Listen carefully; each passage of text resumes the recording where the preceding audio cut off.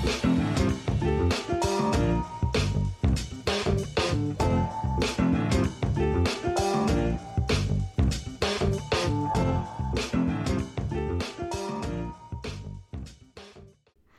welcome to the Dynasty Think Tank. This is Jordan McNamara. I got a preview here of our Patreon show out this past week, a deeper dive on the AFC South running backs.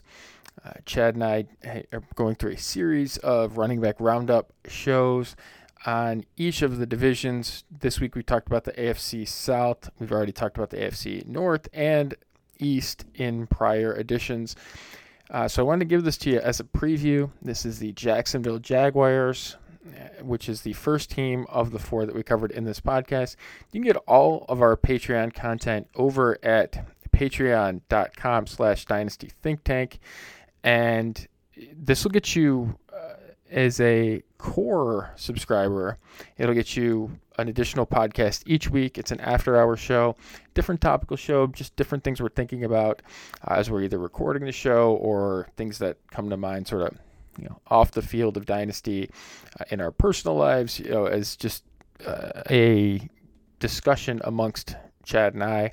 And then our star patrons get that show, which is the After Hours show, plus an additional deeper dive podcast. And again, this is the theme that we're working on right now, is our running back roundup theme, talking about each backfield across the NFL over the course of the summer, doing deeper dives. It'll help you on waivers, trades, maybe some prop betting as well. So all your ideas there covered across the entire landscape of the NFL backfields through the course of the summer in a deep dive fashion. It'll give you a good advantage on your roster construction as well as your specific players that you're picking, backups to prioritize, and all of that. So hope you enjoy this preview. And again, hope you will join us over on the Patreon side. It's patreon.com/dynastythinktank.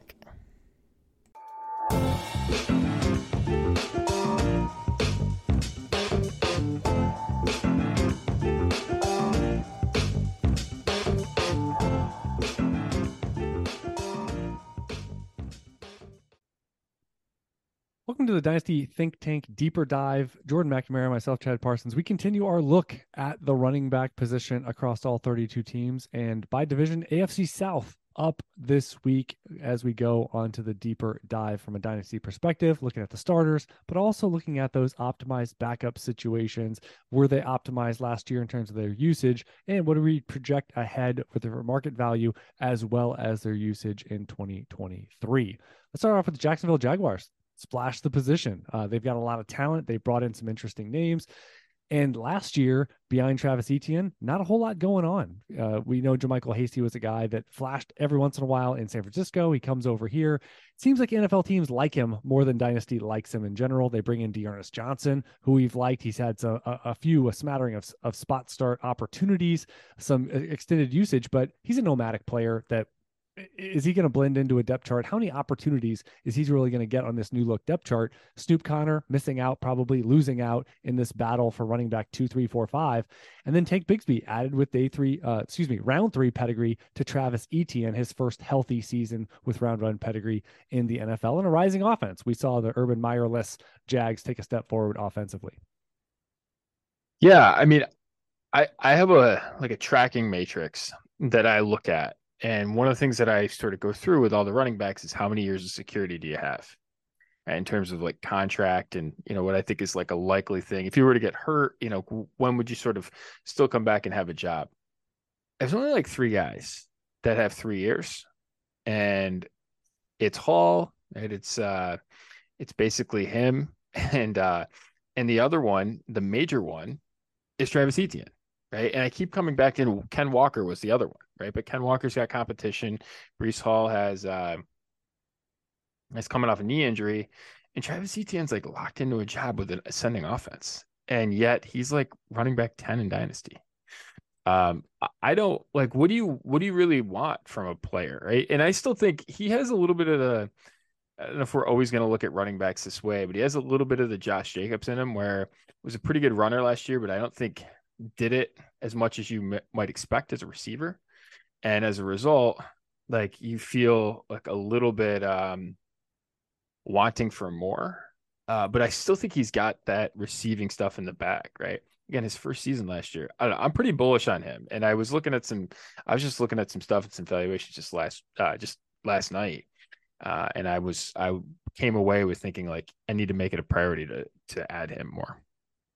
Yeah, ETN for me, I'm about where the market is. I think there is an argument to go higher. The problem for me is he was a 4-year player in college. He's a quick 24. You know that he had the That's red fair. shirt, and here he is. We get one season of data. It's promising. It's positive, and the round one pedigree, of course, is a huge boost. The offense is a boost.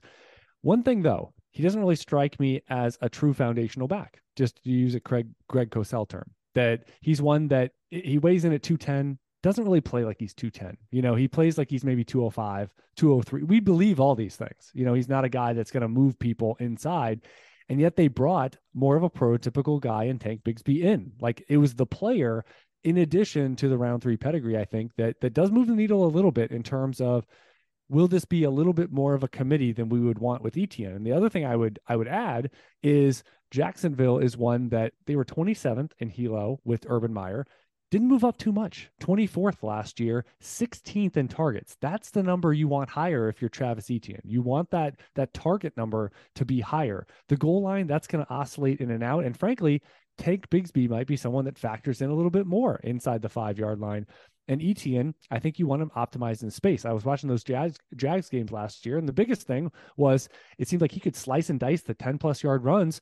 And it was when he got to the perimeter, you got him in space a little bit, and that's when he's at his best. He's got juice and he's got enough size that he can actually do something if he encounters someone in with that burst in the first few yards. So with Jacksonville, are they going to get any better in this? You know, are they going to optimize? Are they going to be top half? Can they jump up 10 spots to help ETN out?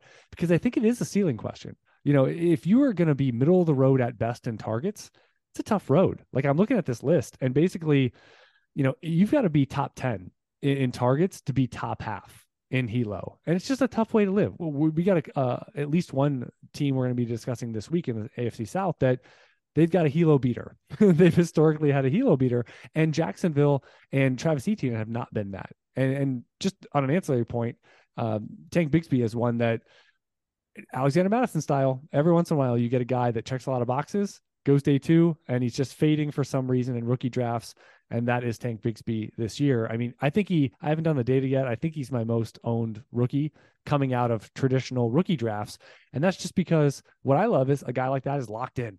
And if it's 4 years, it's 4 years. James Conner style is the best case scenario where that turns into a starter for multiple years during that rookie contract. And Alexander Madison would be one of the worst case scenarios where you get just a handful of games over a rookie contract. And then it turns positive where it looks like he's going to be a clear-cut starter this year. But that's the full spectrum. You hold, you get a grenade going off on your bench and now into your lineup, someone like Alexander Madison from time to time, or James Conner, you might get a huge opportunity within your first year or two if injury strikes. And I think Bigsby has that range of outcomes. I agree with you on Bigsby and being heavily owned. I'll just push back a little bit on the Travis Etienne as a runner deal. He was 4th in rushing yards over expectation per attempt last year at 1.22. He ranked 6th in terms of the percentage of his carries that were over expectation at 46.3. And I think a hidden sneaky stat about him is he ranked 7th in the league in carries per force missed tackle, right? So he breaks a tackle once every 3.9 carries. That ranks 7th in the league. So I do think there's a little bit with him of like, I think he's actually proven that he can be a pretty good runner. Is he everything you want maybe as a runner? Maybe not. But I think he's proven to be a pretty good runner. And I think that receiving stuff is still out there, right? I mean, he's a pretty good receiver in college. And I think coming into the NFL, we thought like, hey, receiving centric guy, kind of a slasher runner. He's actually proof of concept running.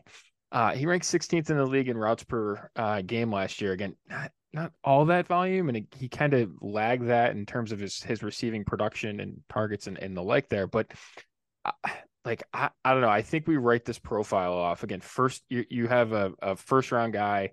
Again, you're looking for like 2 or 3 years. Well, I'm not writing it again, off. he's older. I think he has a big receiving upside. I mean, he was Yes. 1.66 yards per route run in college and an 85% receiving score. We've seen this before though, where that doesn't mean he's going to be an 80+ reception guy in the NFL. Like, Fair. and so they didn't do that this last year. I would say that the competition in that backfield, again, he's going to be the starter. No one's saying Bigsby's going to take his job, but if it wasn't there last year, you put in, Ingram is back. You put in Calvin Ridley.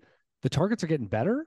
Let's be fair, right? I mean, is he going to go? Are they going to go from middle of the pack in targets to top 10? I struggle. I struggle with saying that that's going to happen.